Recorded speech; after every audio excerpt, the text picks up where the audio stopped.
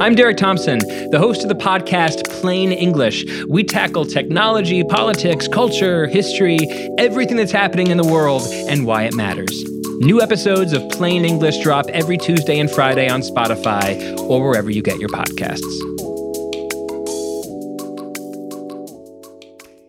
It's New York, New York, presented by FanDuel. The MLB season is in full swing, and you can step up to the plate with FanDuel, America's #1 sportsbook. Right now, you can check out the new and improved Parlay Hub, filtered by odds, sport, and bet type to easily find the most popular parlays and same-game parlays all on one page. Plus, bet the live same-game parlays for every MLB game and track your game and bets live with box scores and play-by-play. So download the app today and bet with FanDuel, official partner of Major League Baseball. The Ringer is committed to responsible gaming. Please visit rg-help.com to learn more about the resources and helplines available, and listen to the end of the episode for additional details. Must be 21 plus, 18 plus in D.C., and present in select states. Gambling problem? Call 1-800-GAMBLER or visit rg-help.com. This episode is brought to you by Thomas's. Thomas's presents Technique with Tom. Slicing an English muffin with a butter blade? Boulder Dash! Just pull apart with your hands and marvel in the nooks and crannies' splendor. For each one is unique, like a snowflake. Thomas's. Huzzah! A toast to breakfast.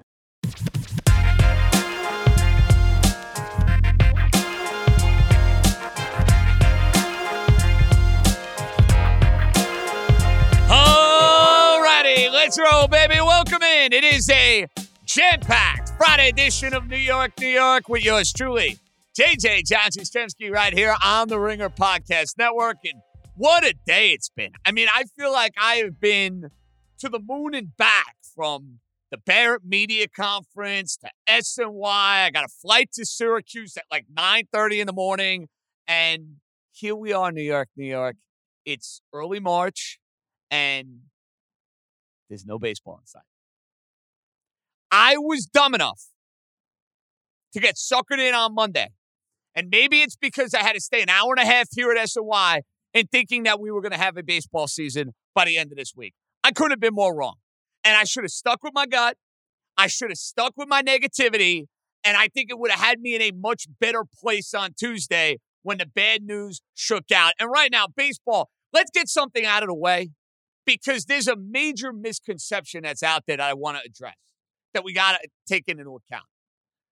This is not a fight where both sides are equally at fault. That is not true. That is not accurate.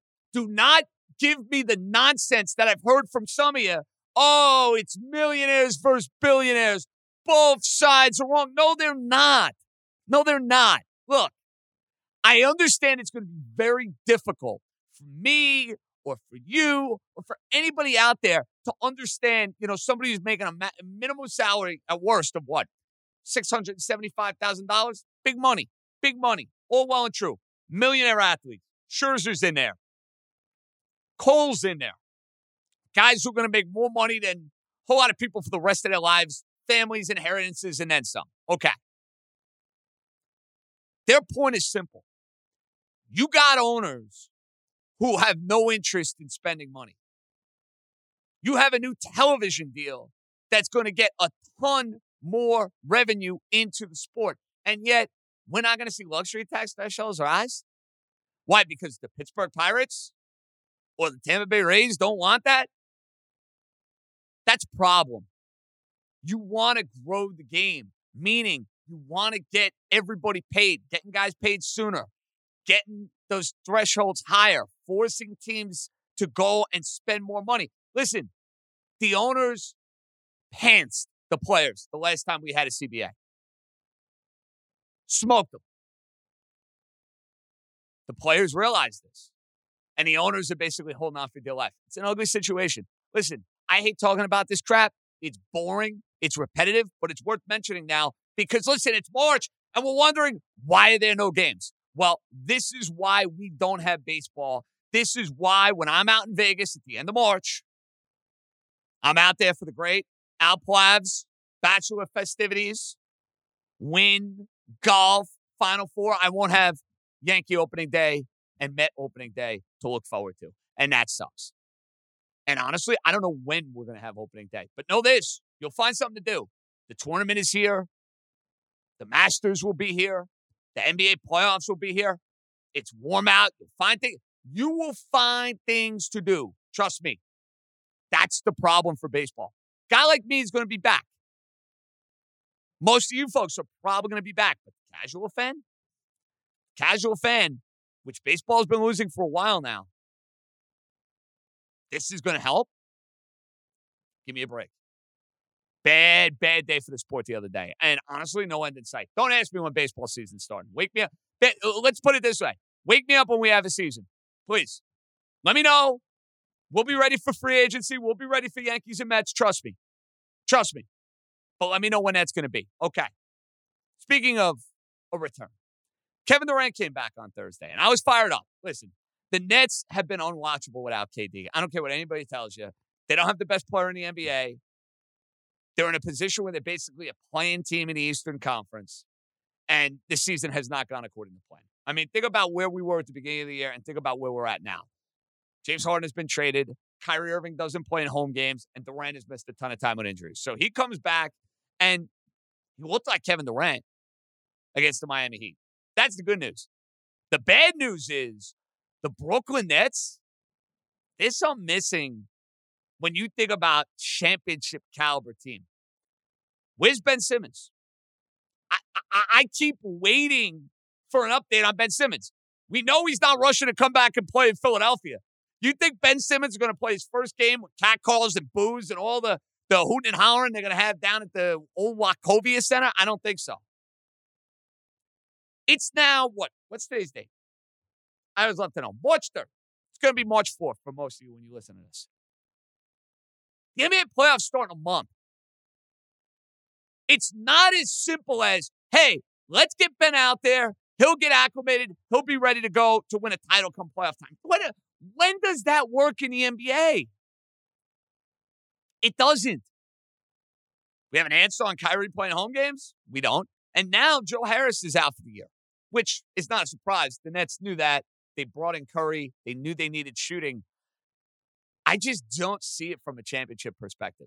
Now, you want to tell me they can make this interesting? I can buy that.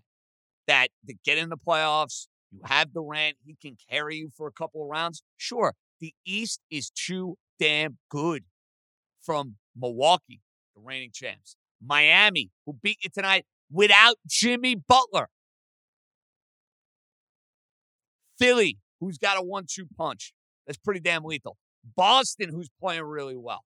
Chicago, who's been a feel-good story. Now listen, the top three dogs, the way I see it, Milwaukee, Miami, and then Brooklyn or Philly is probably third. The amount of disrespect that Miami has gotten, in my opinion, is insulting. I think it's insulting. And I'm going to be proven right on that, I think, in a couple of months. But you got to find that cohesion and that chemistry. We're running out of time. That's the problem the Brooklyn Nets are running into. And thankfully, on Thursday, we didn't have a Knicks game to watch. And what else is new? The Knicks get smoked. They were in the game for 2.5 quarters, and the better team prevails. Listen, they don't have a point guard. Barrett's playing his ass off. That's great. I'm now at the point where it's all about tankathon. Now, we could get on Tibbs rotations. We could talk about losing a game that you're winning, basically for a good chunk in a quarter and a half against Philly. Whoop-de-doo. I don't care at this point. I'm out on this season. Listen, if you're still on this season, God bless you, because you're like beyond repair and beyond delusion. I know we've had seasons that are actually worse than this from a Knicks perspective, but like the season is done. Get me in the lottery and give me hope going into the lottery. It's amazing. Last year, I couldn't have felt better about the Knicks. Like, we're coming up on the 1-year anniversary of this podcast, which is hard to believe, by the way. It is hard to believe we are coming up on the 1-year anniversary of New York, New York. Think about where we were last year at this time. Dreaming about the Knicks and home games and all those good feelings. They are completely out the window right about now. We got a fun show lined up. Got a ton of voicemails. We'll have some trivia. We're doing trivia now on Thursdays until baseball picks back up. I'm fired up to welcome in one of my good friends in the business. And I'm so happy for him because what happened to him at the end of November really did not sit well with me, and I don't think it sat well with a whole lot of people because this is a guy who busted his ass. He worked at a place for a long, long time, and all of a sudden he's looking for work right around Christmas. Well, I said to this gentleman, because he's a good buddy of mine, everything works out. Everything will happen for a reason. And now he is the lead sports anchor over at Pix 11. He's my main man. I interned for him. I'm a buddy. I hope I get an invite to maybe the Pix 11 golf outing. Maybe I made the cut. I don't know. But the great Mark Malusis, the Moose, is making his New York debut. He's coming up next. This episode is brought to you by Thomas's. Thomas's presents Technique with Tom. Slicing an English muffin with a butter blade? Boulder Dash! Just pull apart with your hands and marvel in the nooks and crannies' splendor. For each one is unique, like a snowflake. Thomas's, huzzah! A toast to breakfast. So for our next guest, I'm stoked that we're welcoming him to the program because he's one of my favorite people. We've done like 10 zillion television segments together. I go way back because I interned for him when I was doing like Saturday nights. I'm fresh out of Syracuse. Moose, me, Sitesh Shah, like way back in the day. Now he is a rock star. He is the new sports anchor at WPIX. I'm so pumped for you, dude. Mark Malusis, what's happening, brother? Well, JJ, it's first off, what an introduction. I mean, it has been years that you and I have been friends. It really has. Those Saturday nights when I'm doing Saturday overnights at WFAN, Sitesh was producing. You'd pop on. We'd be talking sports till like 2, 3, 4 o'clock in the morning. You'd be hanging out all night. We bonded there. I'm so proud of all your success and thanks for having me on, man. It's going to be a blast. Listen, it's been a whirlwind of a couple of months for you. I don't think there's any question about it. But when did it become like a real thing for you where TV sports anchor was like the next step in your career? Because listen, you've been a radio guy. You've been on TV for over a decade. But we did a few segments when you filled in at SNY. And I'm not bullshitting here. Moose anchored the segments. I was like, dude, you're pretty damn good at this because you weren't anchoring a ton. It's not like you had a ton of experience with it. Is that way you saw your career going? No, or it was just something that right place, right time, and boom, away you go? Yeah, it was kind of, and listen, John, we talked about it after everything went down at WFAN off the air and everything, and I appreciate your friendship and your advice at the time. It was a case of really, honestly, I got a call out of the blue. At that time, I was probably like 6 or 7 weeks out after I got let go in early December, or the show was not coming back. I still work at WFAN, but the show was not coming back. And I get a call from Todd Ehrlich, who's the sports director, executive sports director over at PIX. And I had done some digital work for Todd a long time ago when he was at CBS. I did like a NCAA tournament show that just went on their digital platform. Lisa Kearney, who went over to ESPN, now does a ton of stuff over at FanDuel. I'd done some other kind of helped him out with some charity causes and stuff like that. Called me and said, we have an opening at PIX. I'd like to, to throw your hat in the ring. And I'm not making any promises that you could get that you'll get the job. But, I'd like to submit and make a pitch for you to get the job. And can you get me a tape and can you get me a resume ASAP? And so that's kind of where the ball started getting rolling. And honestly, at the time, John, I thought it was more of a honestly long shot than anything else because I had more experience doing radio, as you know, a lot more experience doing the debate style shows on SNY. And I had done a lot of different things on SNY, but that was kind of like really what we've done. I mean, you continue to do it and do a great job with it. But, I anchored a couple shows here or there. Brad Como, gave me some more opportunities, had no correlation to PIX because he did not know that any of this was going on. And really, when I started doing those fill-in shows at SNY, fill-in anchor shifts, this really hadn't taken hold or been an opportunity. So Todd called me out of the blue. You asked me, you asked me the question, was I expecting to go on this path? I really wasn't. The biggest thing is, in all honesty, like I told a lot of people is I didn't want any of my kids' lives to be affected. I got 3 boys, Jackson, Paul, and Gregory. We know this can be a really, really tough business, and at times in a very rewarding business that you and I have decided to go down. A lot of people go down, and there's different ways that you can make a really good living in this industry.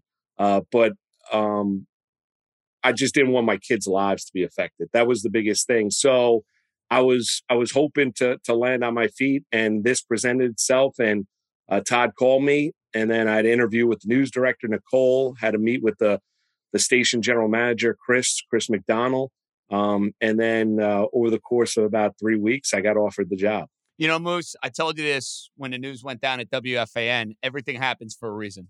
And I remember having that conversation with you. I'm like, listen, you're too good. You're going to end up on your feet somewhere. I didn't know where it was going to be. Yeah. And listen, we got a call. I remember a few weeks into the news, somebody mentioned the fact that you got a raw deal, which, listen, you did. I'll be the one to say it. You don't have to say it. I will. And I think a lot of people will feel the exact same way.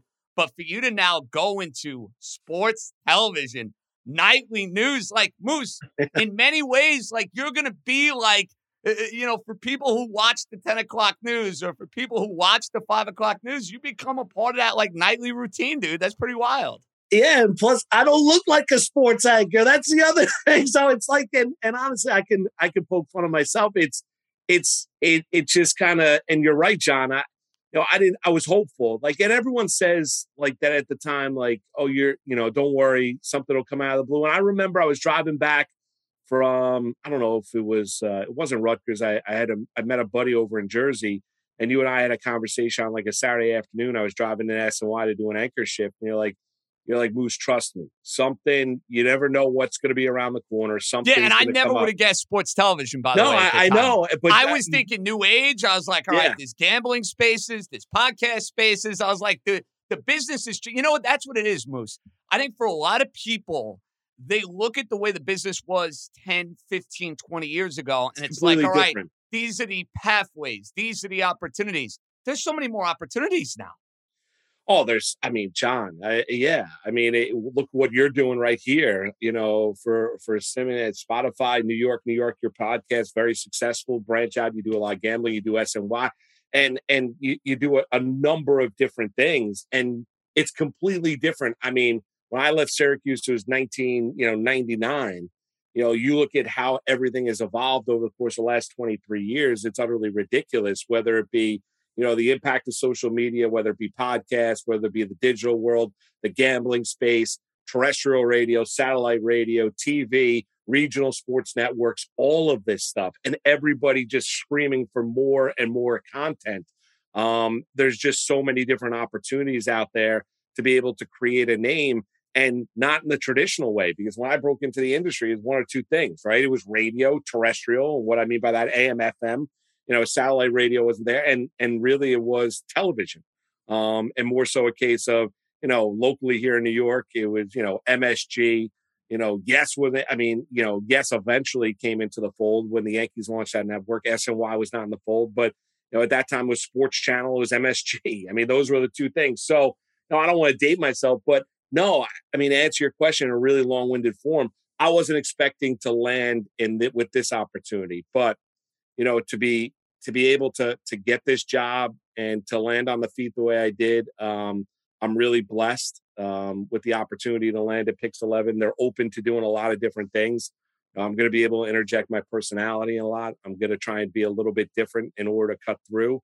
And they're open to a lot of those ideas. So to have the support of the entire, everybody there, whether it be Todd, Nicole, Gerard Mussi, who well, John, who was unfortunately laid off at SNY during the pandemic. He is now one of the lead producers over there at Channel 11 as well. It's really a blessing. Doesn't it go to show you that versatility matters in this business? I tell it to young broadcasters all the time. So if you're a young broadcaster listening to this, take notes, because Moose, for years, radio, television, Rutgers, this. In many ways, Moose, same sort of deal. Different because, I'm doing more of the gambling stuff as kind of my secondary type deal, if you will. It just happened to work out that way. But like I tell these young kids all the time, you want to get in this business, man, try to do as much as you possibly can. Don't try to be a one-trick pony. Well, John, yeah, I think the thing is here, be a good person, be good with people. Work your ass off. work your rear end off, be easy to work with as well. Is that we both know a lot of talented people that were pain in the rear ends to work with in this industry that unfortunately their careers didn't blossom into what they potentially could have been. But yeah, now it's a matter of you have to be multidimensional. You have to be able to do a lot of different things. And you don't have to know everything about everything, but you have to be open to the idea of, podcasting, stuff on digital. Obviously, the gambling space has exploded. And if you're not really kind of adjusting and adapting to the times, you're really going to die off. Not literally die off, but your career will. So, yeah, it's really, I worked a lot of different jobs over the course of my career. I did traffic. I've done pre and post game. I've done play by play. I've worked in TV, worked in radio. I've done stuff for the New York Racing Association with thoroughbred racing. Of course, your ponies. Don't forget about those ponies, right. baby. So, John, you do a lot of different I was going to things say, with the Kentucky Derby, you'll be on in a few weeks helping me handicap it because I don't know a damn thing. I'm going to need you. Moose knows he's getting that text like every Friday before the Derby. It's like, yo, who am I taking? But here's what I love about John. John doesn't bust my balls after I hand out a loser because I know buddies of mine. Because you know what? When I do the same thing, you know the deal. Exactly. It's like if you would have asked me, who do you like Sunday? I'm going to tell you who I like. Just don't hold me accountable, bro. Don't be waiting. Right. I'm telling you who I like. It doesn't mean like it's set in stone. I'm not there screaming that I'm hitting at 85%. But I do know a lot of buddies of mine that if I text them a pick with ponies and the horse finishes up the track, they're like, oh, thanks a lot for the pick. Well, yeah, I lost money on that horse too. I understand. And betting thoroughbred racing is tough. But John, I think you hit upon it. I think in today's day and age, as a young broadcaster, you got to do a lot of different things. You really do. And you have to be open to the idea of your brand and brand management and making sure that, you continue to kind of progress forward. Okay. Over under. Let's do a little sports since I have you, of course. May 15th, opening day for Major League Baseball. Over May 15th, under May 15th. I'm going to take under May 15th. I hope you're right about that. I do not think we will see baseball until the middle of April at the earliest, though, at this rate. I don't think we're going to see baseball in April. Yeah, and they're going to get Moose. Here's the problem they're going to run into. They're going to get roasted for this. Now, for guys like me and you, we'll be there. We're going to come crawling back. Oh, I know I'm going to come crawling back. But like in April, I got the tournament. We got the Masters. Then you got all the NBA and the NHL playoffs. That's a problem for baseball. They're going to take a major hit if they miss a month of games here. They're going to make a major hit. There's no doubt about it. But here's the problem you have is that, and it's, the owners trying to make the players look bad by trying to have this sell of them being closer to a deal than they ever were on Monday night. Because when you look at it, you look at the last and final offer, the players and the owners are never close to reaching a new CBA with that new deadline, 5:00 Tuesday afternoon. But John, you're dead on correct. I mean, you have a commissioner number one in Manfred who doesn't care about Major League Baseball. He's working more on his golf swing than he is the negotiations. Oh my God, cares more about the bottom line. Listen, embarrassing. He's a hardline negotiator. So you get it. He's trying to win from the owner's side of things. Baseball's killing itself. Think about this, John. You and I are doing this. Like I'm hopping on your podcast here tonight on a Thursday, right? And the biggest story right now is not Major League Baseball in the lockout. It's the hand size of Kenny Pickett at the Indianapolis Scouting Combine. I mean, think about that and where that stacks up and where Major League Baseball is now. I mean, think about the idea of they polled or went through a lot of the guys out there in Indianapolis, some of the top 30 prospects. They asked them of their favorite athlete. There wasn't one baseball player. Not one, Moose. Not one. And baseball. Think about that. So, like, when you were coming up and you produced Mike and Chris a long, long time ago, was it at that point in time the shift had already happened where, like, baseball was, like, leaps and bounds passed by the NFL? Or did you notice that when you started at Syracuse? I'm like, curious because, listen, I feel like for the last, like, 15 to 20 years, it's not even been up for discussion with the NFL and baseball. Oh, it's not even close. And the NBA's passed Major League Baseball as well in terms of popularity because everyone's into all the drama that comes along with the NBA. It's a great question, John. Now, when the strike in 94, 95 happened, I was 18 when that happened. That stunk because the Yankees and the Expos, when that strike happened, were the two best teams at the two best records in Major League Baseball. Listen, I love in the late 90s, it was all Yankees all the time. I think nationally, The strike hurt 94, 95. They were brought back on the backs of steroid users. The steroid users obliterated the record books. The record books is what made Major League Baseball different than every other sport out there. And then you've been trying to play catch up ever since. So I think we're looking at right now with Major League Baseball, I think it probably happened after everyone got sick and tired of hearing about steroids, Bonds, McGwire, Sosa. You really saw the National Football League gather more and more momentum and just obliterate Major League Baseball. And it's crazy how the NFL, to your point, has turned into this like 24/7, 365 type of sport. Because like now, the scouting combine's an event. The schedule release is an event. This is an event. That is an event. They know what they're doing, dude. They know what they're doing. They are as big of an idiot as Roger Goodell is as a commissioner and handling PR and handling player, all of that, right? The investigations, Daniel Stein. I mean, you can, right? We can go down the list of how Roger Goodell has been a PR nightmare. You know what he's great at? Making money. I mean, Roger Goodell is great at making money, coming up with different avenues for the National Football League to make money, continuing to raise the popularity of the National Football League. Like, John, you know this better than anybody. Nothing's getting in the way of the NFL. Even bad officiating, it doesn't matter. Look at the amount of money announcers are making. I mean, are you really going to be watching a game because Troy Aikman's doing it on Monday night? Don't matter to me. No, listen, I love Troy Aikman. Right? I think he's fantastic. It's not changing my viewing perception and my No, viewing you're rights. right. No You know what changes your viewing perspective? If you've got some money on the game or if you've got an emotional attachment to one of the teams that are playing.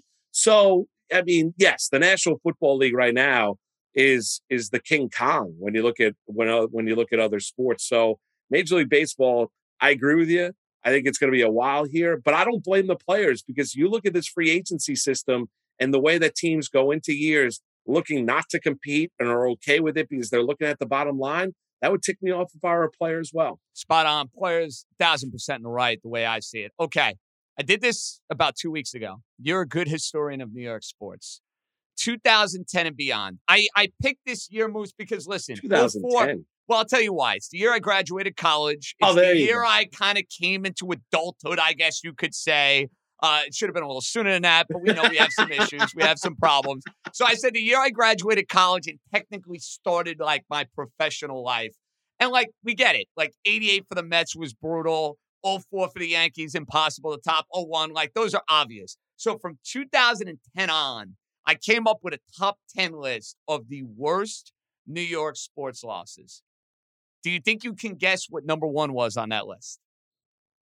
Number one worst sports loss would 2010 and beyond.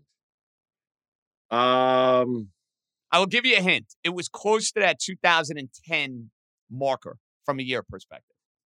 Oh, from a year perspective. Correct. So it wouldn't be the Mets lost to the Royals in 15 in the World Series. It would not. No. Individual game. I'll give you another hint. Regular season game. Regular season game. Football? Yes. Infamous regular season game. Infamous game. Regular season. I'm drawing a blank here. You build me up as it's great. It's all right. I will tell you this. It is a Jet loss. Is it Jets Dolphins? No. It is the Jets ruining Christmas. Victor Cruz, 99. Yes. So the reason I bring this up, would you say over the last 12 years, that is the worst individual loss for any of the New York franchises in an individual game? And I don't mean just the game in and of itself, the symbolism, what it meant after the fact, the whole deal. Yeah, no, that's a good one. That's a good one. Can I just So ask I you, will give you, to be fair, I will give you a top 5 list just to give you a little basis and a little perspective. What's your top 5? Now, Let me hear your top 5. I tried to be fair about this because for me, the Altuve game against the Astros took the cake. I didn't sleep after that game. I was sick to my stomach after that game. But I put the Matt Harvey game in the World Series number 2. Okay. I put that number 2. I put the Ranger Game 7 loss to the Lightning. To the King. Oh. No, I went with the Lightning. See, because the Kings games were more, I guess, excruciating. But the Lightning game, if you think about it, the Lightning game was worse. Game 7 at home, that was it. Like, after that game, you knew they were not getting back there. Lundqvist basically carried that team on his back in that Kings series. All right, so Lightning Rangers number 3. Yes. And then Deshaun Jackson against the Giants. I was there that day with my dad. Oh, you went to that game? I was at that game. My dad was like, let's get out of here early. Listen, it was you would think, what was it? It was like a 20-point lead for the Giants. Yes, they were and then all of a smoking sudden, them. right, and then all of a sudden, Deshaun Jackson's run down the field for the touchdown. I couldn't believe it. And then Coughlin going after Matt Dodge after the game, screaming at him. Matt Dodge's career that was the last you saw Matt Dodge punting footballs in the National Football League. So that was number 4 on your list. What's 5? I went with, let's see here. I went Victor Cruz, Game 5 for the Mets, Altuve, 2019 Game 6, Deshaun Jackson, and I went with the Ranger loss to the Lightning. I tried to represent every New York team in here, too. So I threw the Islanders in there last year to Tampa. I put that down. Where did you have the 17-loss Stros, Yankees? It did not make the cut. And I'm going to tell you why it didn't make the cut. That did not make the cut? Well, bro, you got to put 2 of the World Series games for the Mets, right? That's true. Like, you know what I mean? Like, here's why, Moose, I think more than anything. That Yankee season was so feel good. Like, I at the time, that Game 6 and Game 7 didn't crush me because, like, I was happy they were there. The team kind of came out of nowhere. I didn't think they were necessarily better than the Astros. Like, the 19-year, I was like, all right, it's time to win. And for them to lose the way that they did, like, it crushed me a lot more.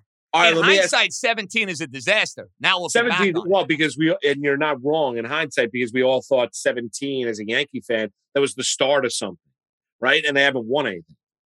You thought that Greg Bird. I love Greg Bird as a player. So did I. Taking Miller into the upper deck in that Indian game. Oh my God, it was unbelievable. Guy looked like he was going to be the next Mattingly. But yeah, I where did you put? I was thinking about it. Where did you put Durant? Toe on the line. That made the list. That was number 10. That was number 10. This list, to be honest, is the Bucks go on to win the NBA title? Because the Nets would have won the title. If the Nets would have won the title, hitting that shot and it's a 3 and not a 2, they're probably NBA champs. And listen, they could erase that game from the list if they go and win a title this year or the following year. But with that team and all those personalities, who the hell knows, dude? Who the hell knows? Well, yeah, but I agree with that. I think they probably. I mean, maybe they lose to the Suns in the NBA Finals, maybe. But Chris Paul never wins a big series, though. But I think they probably do win the NBA championship. That because of the impact and what could have been, especially if they never win a championship in Brooklyn. It'll be interesting to see, Durant making his return.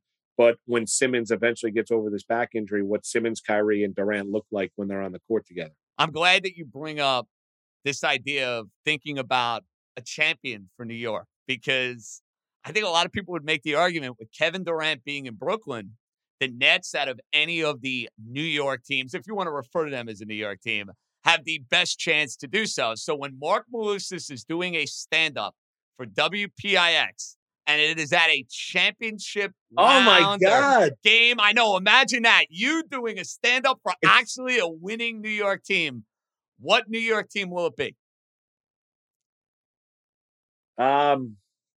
It's between the Nets and the Rangers. I think it's going to probably be the Brooklyn Nets. Interesting. I would say it's between the Nets, and I can't believe I'm saying this, the Mets.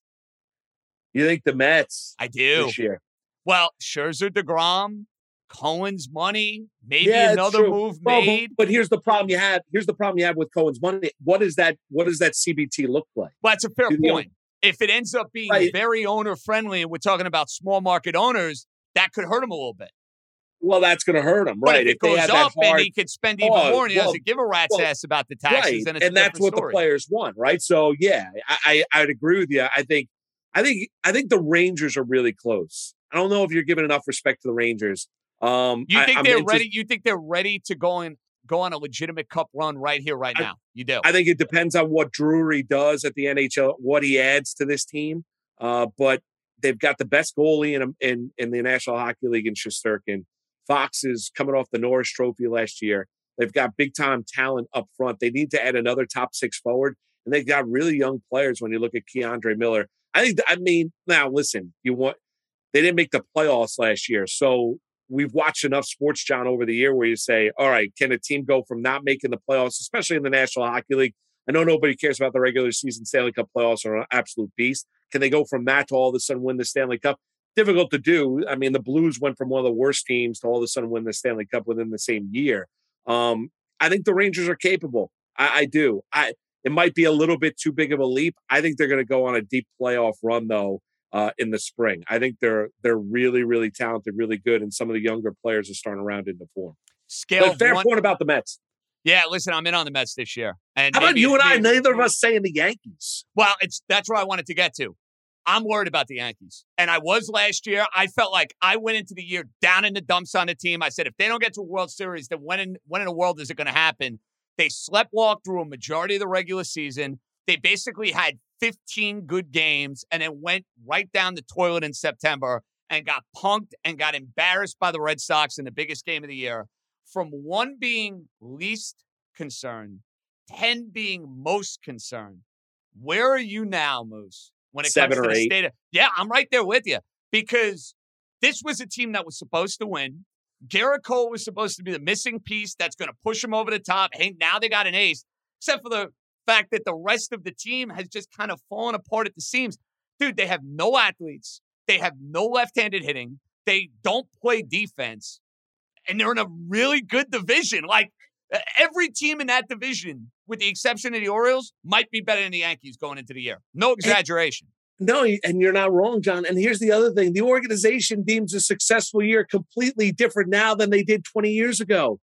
Oh, when you used to have to give them the missives from Steinbrenner after losing, like, the World Series. What was it, Rubenstein now, and the Associates? Yankees are patting each other on the ass for losing to the Red Sox in a wild card game. Could you imagine George Steinbrenner rewarding Aaron Boone with a contract extension after losing to the Red Sox in a wild card game? Come on, man. But John, not just a contract extension. They gave him like 3 years and an option for another. Like, they think they're bringing back Casey Stengel to manage this team. I mean, and Boone last year, with some of the things that he had to say and some of the rhetoric, left you absolutely scratching your head. Some of his in-game decisions as well. Listen, the analytics has overtaken the sport.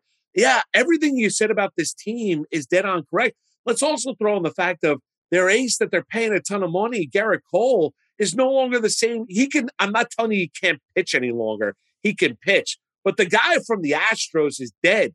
Because that guy was what we saw at Fenway at the end of the year, Moose, he don't like pitching at Fenway. He's one of these guys. He reminds me a little bit of Messina, where, like, one little thing can, like, steamroll the entire operation. Right. You see, they needed the rest. The spider tack, they took it away. Messina, it might have been, the weather or the grip on the ball, the umpire, and both guys were really, really good. Listen, Mike Messina ended up being a Hall of Fame pitcher. The point with Cole is, I need better against the hated rival. I can't hear, Fenway Park is an issue, the dimensions, this nonsense. Go and shove, man. Go and shove. Oh, that's just an excuse. Well, what am I paying you for? That's starting a wild card game. I don't care if he's hurt or not, Moose. Don't pitch. If you're going to pitch, you can't pitch like that. And then I don't want to hear about afterward that your hamstring was still bothering you. Don't pitch then. I mean, you were still throwing the ball 97, 98 miles an hour. It wasn't all of a sudden like you were throwing the ball 91, 92. I agree with you. If you're going to take the ball, that's the thing about athletes is, like, in what we do, what you do, John, is this. If you take the ball, no excuses afterward. You hop on the court, you hop on the ice. There's no excuses afterward. I don't care where you are physically. That really is. He decided to take the ball. The Yankees were telling you they had their ace going. And you know what? He was an absolute dumpster fire. Yeah, and I agree with you. If I'm a Yankee fan right now, I am a Yankee fan, I look at this team, I'm really concerned. Expectations of the organization. I'm not a huge fan of Boone in the dugout. I think some of their player evaluations are really, really quirky as well. They've got to figure out with Aaron Judge if they're going to sign him to a long-term deal, or else that's going to turn into a massive headache because Judge showed himself to be healthy last year. They don't have a shortstop. If you're building a team, look at their up the middle. And I like center Gleyber fielder doesn't play. Gleyber Torres is the second baseman. He's not a shortstop.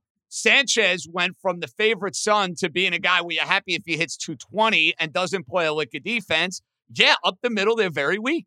They're very weak. Well, extremely weak. The bullpen has gone worse, right? Aroldis is showing the signs of the age as well. They're no longer going 6 or 7 deep when you look at the bullpen. And then you get to the starting rotation.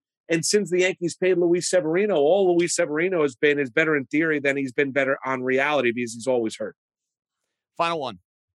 As you now enter the early stages of this new career for you, and it's exciting. You got all these emotions. You're doing the media tour. I mean, it's a ton of fun. What in the new gig are you looking forward to the most? Is it a sportscast after a big game? Is it being live on the scene at one of these big events, which, let's be honest, you didn't have an opportunity to do a whole lot of because you'd be with me at SNY, you'd be with Licata at SNY for over a decade, you know? Right. You were out at the Super Bowl. I was home. I didn't know how, but it's a great question. I think it'd be out at a big sporting event. Like you mentioned, we were talking about earlier, what team I went with the Nets winning the NBA, being at like a championship parade, being at a big game, being at a practice before like a big game 7, like doing all those things. Like it's something, John, that I never thought this opportunity would present itself. I'm going to take the ball and run with it. And you know me, and you know, you're yourself as well. You have to really work hard in this industry. Like I'm not afraid of hard work and sacrificing time. But I think being at a big Yankee Red Sox game in the Bronx, being at, you know, a big game out at Citi Field with Scherzer on the mound, like all of those things, being able to afford the opportunity to go do that. I'm really looking forward to it. I really am. And I'm excited for the opportunity. Listen, don't be a stranger. I'll see you on the golf course in a couple of weeks. I know your schedule's a little hectic right now. 3 boys, new job, the whole deal. But the JJ invitation awaits in the middle of July. I'm in. Last year you were doing a midday show. We don't have to worry about that now. Sportscast later. I'll tee you off early. I got you, bro. I'm in, John. Count me in, bud. Listen, bro. Anytime you need a horse's pick, I'm there for you. I need the bombs on the course. I need a couple of winners at the Derby and the Preakness. But in all seriousness, continued success. I'm so happy for you, bro. Go kill it, all right? John, I love you. I appreciate all the support. It means a lot, man. You're a good man, good friend, and everything over the last couple months. It meant a lot. It's Mark Malusis, the new sports anchor over at WPIX, a man of many talents, the Moose. All right, we got some voicemails, a little trivia as well. Coming right back. Okay, picture this. It's Friday afternoon when a thought hits you. I can spend another weekend doing the same old whatever, or I can hop into my all-new Hyundai Santa Fe and hit the road. With available H-Track all-wheel drive and 3-row seating, my whole family can head deep into the wild. Conquer the weekend in the all-new Hyundai Santa Fe. Visit HyundaiUSA.com or call 562-314-4603 for more details. Hyundai, there's joy in every journey. Voicemail time. And just a little FYI, on Sunday night, we're going to do a little AMA. I haven't done one of those in a while. Be on the lookout. I'm going to send a tweet out probably on Sunday when I'm at the airport, a little hungover from my trip from Syracuse. Ask me anything on Sunday night. Our voicemail number is 917-382-1151. That's where we make some magic. All right, Stefan, let's hear it, baby. What do we got? JJ, this is Dan in Jersey. First time, long time. Two diehard Knicks fan. I have 2 comments. It's a little late, but your interview you did with Justin Tremaine last week, he did something, and I could tell you kind of were thinking the same thing. It's something I've noticed a lot of people who don't watch the Knicks regularly. Didn't you get the sense that he kind of underestimated R.J. Barrett and his development? And it's weird because I see a lot of fans that don't watch the Knicks regularly kind of have that same view. Like they just think he's like he's got a real low ceiling, and that he's not going to be much better than what he is now. Which to me is just crazy. He's 21 and he's gotten better every single day. I view him as, potentially, maybe eventually Chris Middleton if he does everything right. If he can continue to improve as a defender and improve his 3-point shooting, get a bucket.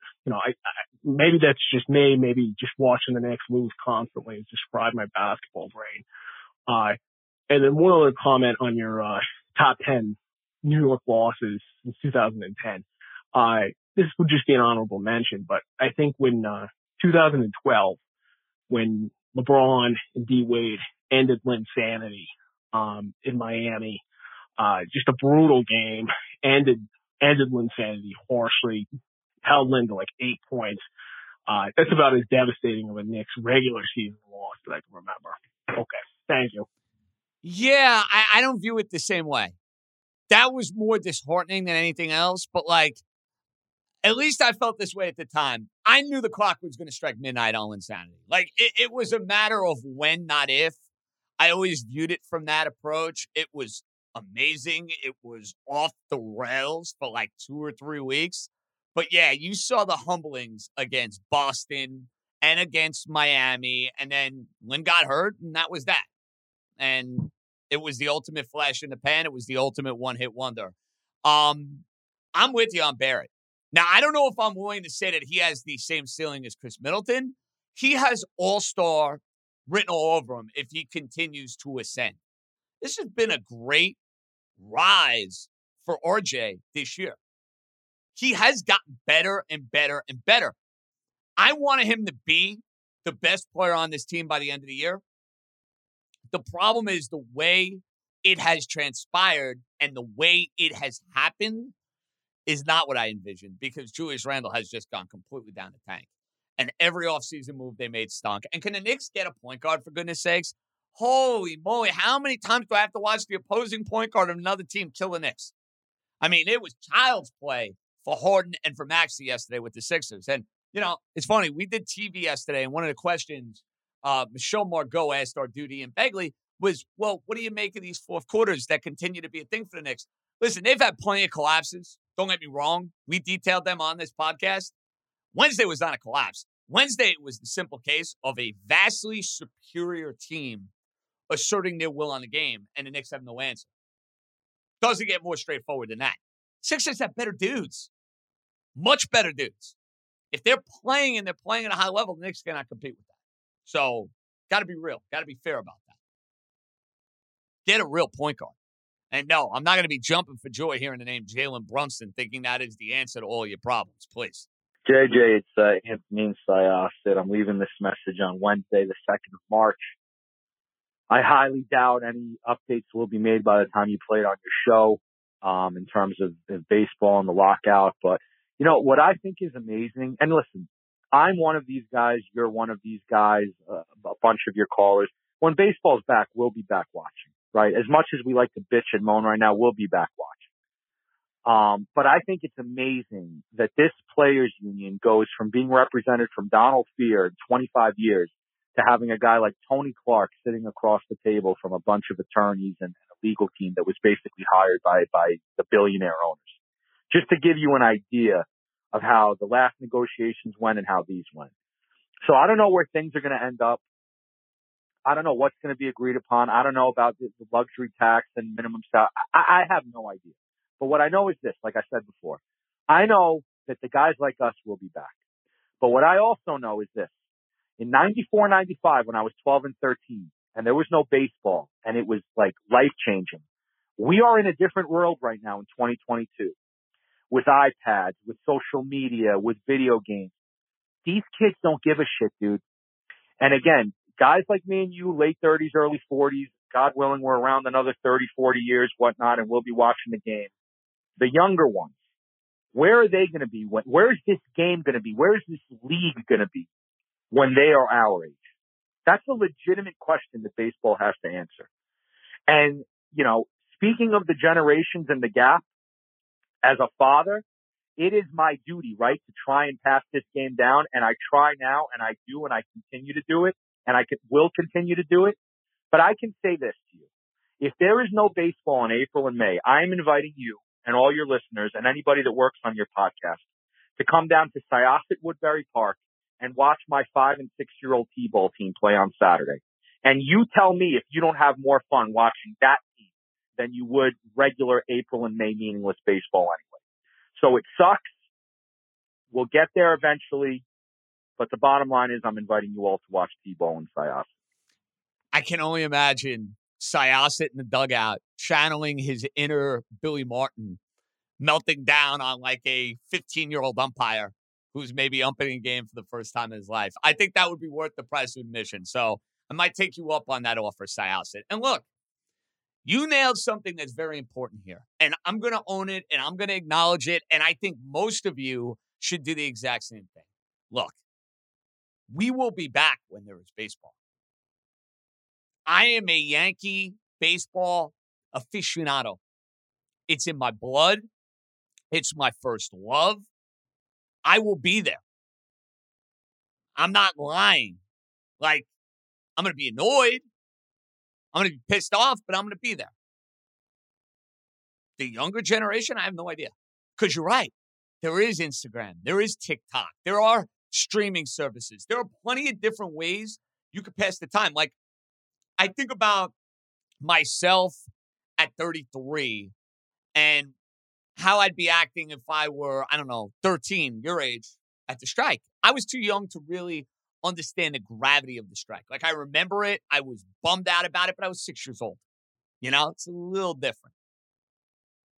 If I were 13, that would have crushed me. Now, 13-year-olds, they got a ton of shit to do. And, like, I even think about my standpoint as, like, 33. Hey, I got the tournament. I got NBA playoffs. Then I'll have NHL playoffs. I got the Masters.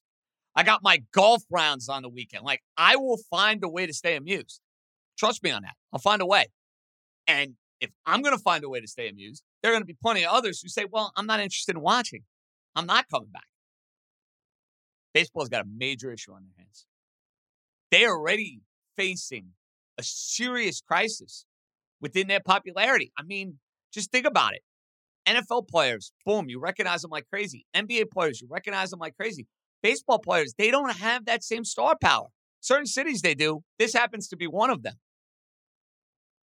But there are plenty of other cities where their baseball players are just down that pecking order. And that was not always the case. And this is the end result of a lot of failures over the years. But specifically, this commissioner and this group of owners, they don't get it. They're going to go and pocket all this money for playoff rights. You're going to have some owners with $50 million payrolls crying poverty and making the excuse that the pandemic ruined us.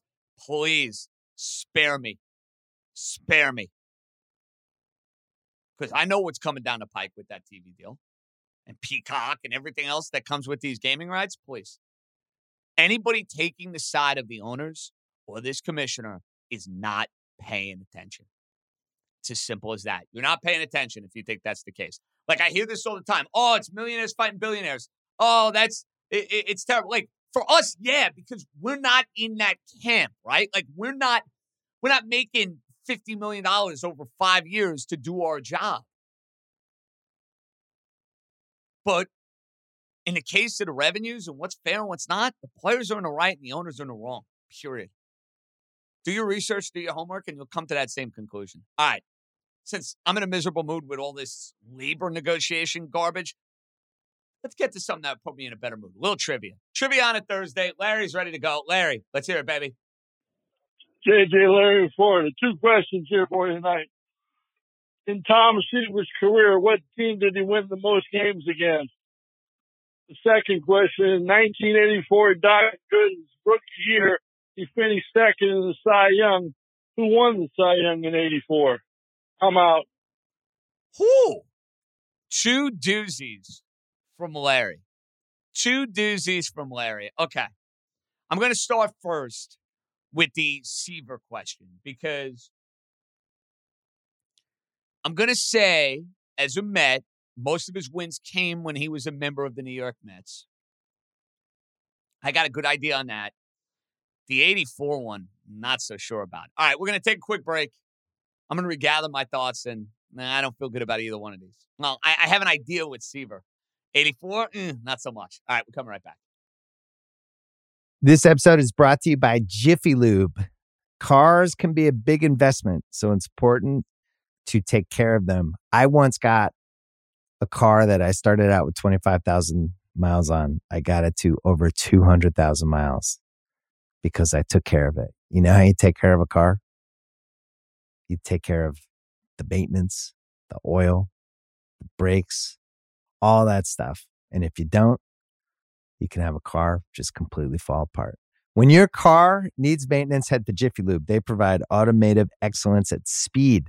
Get your oil change, brakes checked, tons of other multi-care services. It's all done by expertly trained technicians who actually care about taking care of you and your car. Jiffy Lube, car more. To find coupons and start an instant online estimate, visit jiffylube.com. All right, so you got to think about division alignment and the way the NL kind of looked at the early mid-1970s, give or take. Because remember, like, there was a time where you just had an American League representative and an NL representative, and there were no divisions. I am going to say, Stefan, Tom Seaver has the most wins against the Chicago Cubs. Thought I was getting it. First guess. I don't know why. I had like irrational confidence. It's kind of like the tilt-a-whirl of emotions. You're confident, you're not confident, you're confident. All right.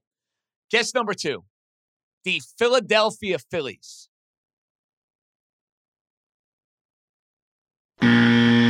Wow. See, I felt good about that, too. I was like, I'm going to get it on the second guess. I didn't get it on the second guess.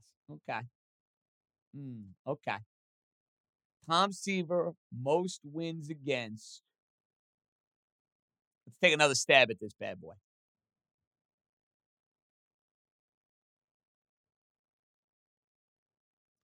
The Pittsburgh Pirates. Oh, man. I'm shooting blanks here. I am shooting blanks. This is not pretty. All right, I'm taking one more guess, and I'm phoning a friend. I can't believe that I am doing so poorly on this question. Because there aren't that many options. You think about the teams in the National League, there are not that many options. All right. The Cincinnati Reds, even though we spent some time with the Cincinnati Reds. Stefan, where the hell am I going wrong here? Jay, you're not like far off. No hint. Do not give me a hint. Give me a hint. You don't want a hint? No, I mean, give me a hint, but don't give me the answer, I should say. Give me a hint, don't give me the answer. Okay, I'm going to say NL team for sure. I knew that. Okay. NL team. They have to have some sort of history. Like, you can rule out a bunch because they didn't exist. Colorado Rockies, rule them out. Arizona Diamondbacks, they did not exist. Milwaukee Brewers, at that time, they were playing in the American League. You can rule them out. Oh, boy. National League team. Now, if I give you a division, is that too much of a hint? It might be. All right. I'm going to take one more guess. I'm going to take 2 more guesses. Okay. 2 more guesses, and if I do not get these right, we're waving the white flag. Okay. The San Francisco Giants. Not good, man. Not good. I'm just going through the gauntlet of NL teams. All right, last one, and I'm waving the white flag. Seriously. The Los Angeles Dodgers. Who the hell is it? I feel like I rattled off every National League team. You missed the team in that division, the San Diego Padres. See, wow. I'm surprised by that because you know what? They were probably playing more of a balanced schedule, I guess. I mean, literally, I went through every National League team but the Padres. Literally every single one. So, job well done, Larry. Job well done. All right, now we get to get another question wrong because I don't feel good about this one either. The 1984 Cy Young Award winner. And this is the year Dwight Gooden was the runner-up in the Cy Young Award. 1984, correct, Stefan? 1984? 84 is correct. I feel like Larry would give me this question with some sort of meaning and some sort of purpose, right? Like, 1984 Cy Young Award winner. Oh, man. I'm like trying to think, well, who won the World Series that year? Who had big years?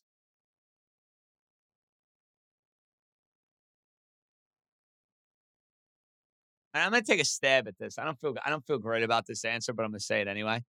It's not Steve Carlton, is it? It is not.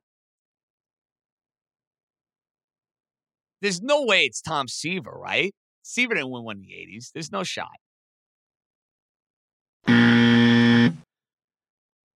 Stefan, I don't think I have any chance at this one, bro. Waving it early? Well, do we have any sort of hint that you think would steer me in the right direction? Okay. This guy won the Cy Young in 84. He also he's a 3-time All-Star. Okay. 3-time All-Star. Not a Hall of Famer. Not a Hall of Famer, but he also won the Rookie of the Year. Won the Rookie of the Year. and won the Cy Young in 1984. No, that really does not help much. That's a problem for me. It does not help much. Man. Young pitcher. Did he have a lengthy big league career? Yeah, he played for 18 years. 18 years. You said that. So 18 years from 84, 94, 2004. That's a long. Is it Mike Morgan? Well, he didn't start in the 80s. He started in the 70s. I'll give you that. So we won't take your last answer. I'll give you that. So if you're doing the clock, he started in 78, 79. Call it 79. And he played 18 years from then. Started in 79. Oh, man. I was going to guess Fernando Valenzuela, but that's not it. Honestly, Stefan, I have no idea. So you might I think this one would have been hard. Rick Sutcliffe. Suddy, okay. I think that would have been a hard one for you to get. That would have been a hard one. I'll tell you what the hint would have been that I would have nailed, Stefan. This is a tough one, but ESPN broadcaster. Because Sutcliffe's been on ESPN for forever. And I like Sutcliffe. I always like when he does the games. He's good. He's got like a good, like old school, like let's have a beer at the bar type of vibe when he's doing a game. So Sutcliffe. Larry, job well done. I had no chance at either one of those questions. So job well done. I got one more trivia question. All right, let's go. JJ, I got 2 trivia here, by the way, Charlie, from Elmhurst. So first one is, there are 3 baseball movies that have been nominated for Oscars for Best Picture. What are those 3 movies that have been nominated for Oscars in Best Picture category?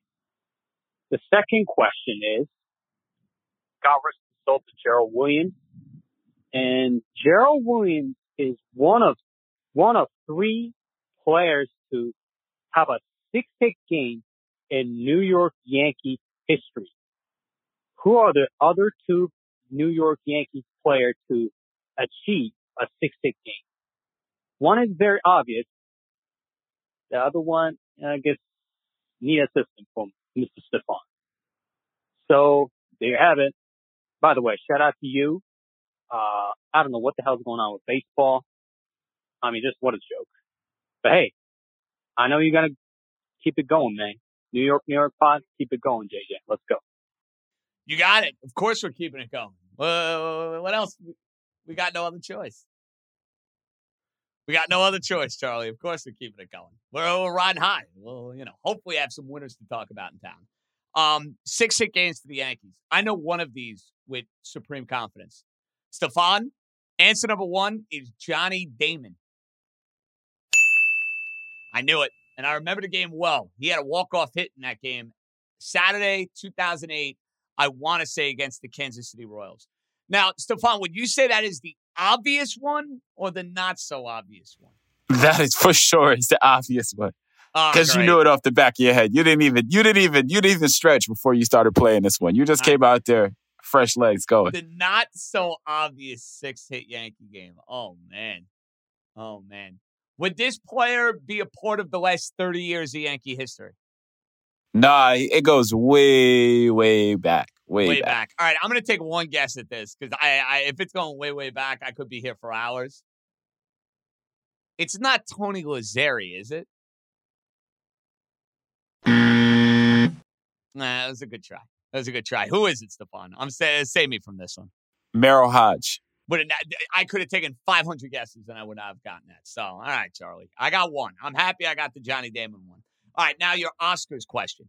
And by the way, earlier today, we did DiCaprio movies on SNY. We're doing rapid fire. I beat Jerry Blevins on that. I'm very proud.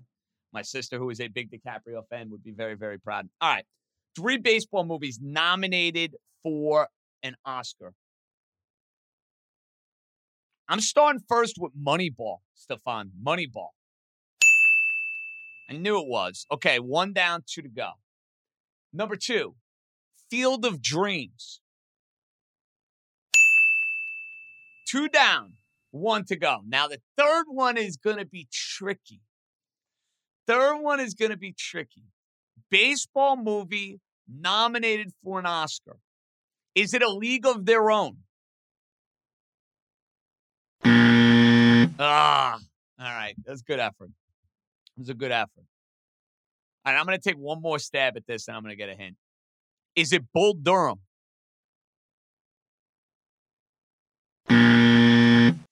Not Bull Durham. Stefan, we need a little help here, buddy.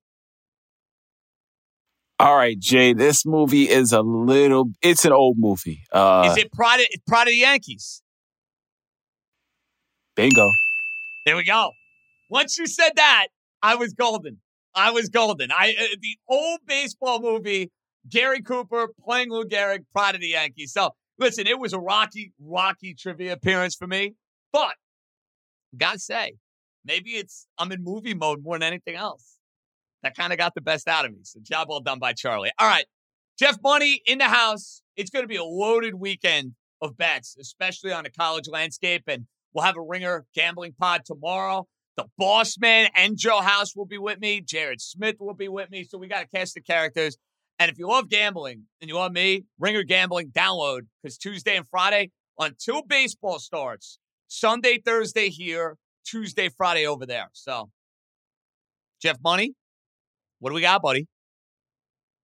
What up, JJ? Jeff Money here with a handicapper picks. It's going to be for tomorrow, Friday the 4th. I got one play in college basketball. We're going to go with Toledo minus the 16.5 over Bowling Green. Again, I'm going to go with Toledo minus the 16.5. All right, and everyone can always follow all my daily plays on Twitter at Jeff Money. Okay, JJ, I'm out of here.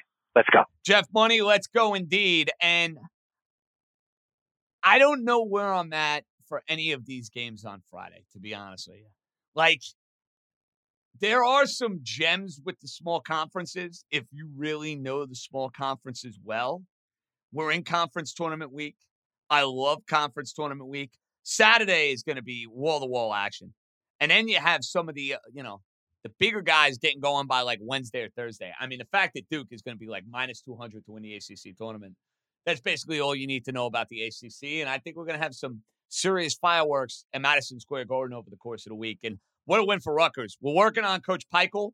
Might be on Sunday, might be one point next week. They're an NCAA tournament team. With that win over Indiana, there's nothing more to say. Rutgers is in the NCAA tournament. I think Dice Cast, ship has sailed. They're dancing. So that should be a ton of fun. And I'm actually going up to Syracuse to watch my boy Buddy Boeheim play out the string. Not the year I envisioned. Not the year I imagined for the Orange. What a shit year, man. I mean, they're 500. That game against North Carolina on Monday night was cruel, too. That was super cruel. All right, fun show. Stefan, fabulous job. I'm back Sunday night. Remember, ask me anything. We'll get you ready for all the conference tournaments. And don't expect an update on baseball, by the way. Don't be counting on that. JJ out. Be good, everybody.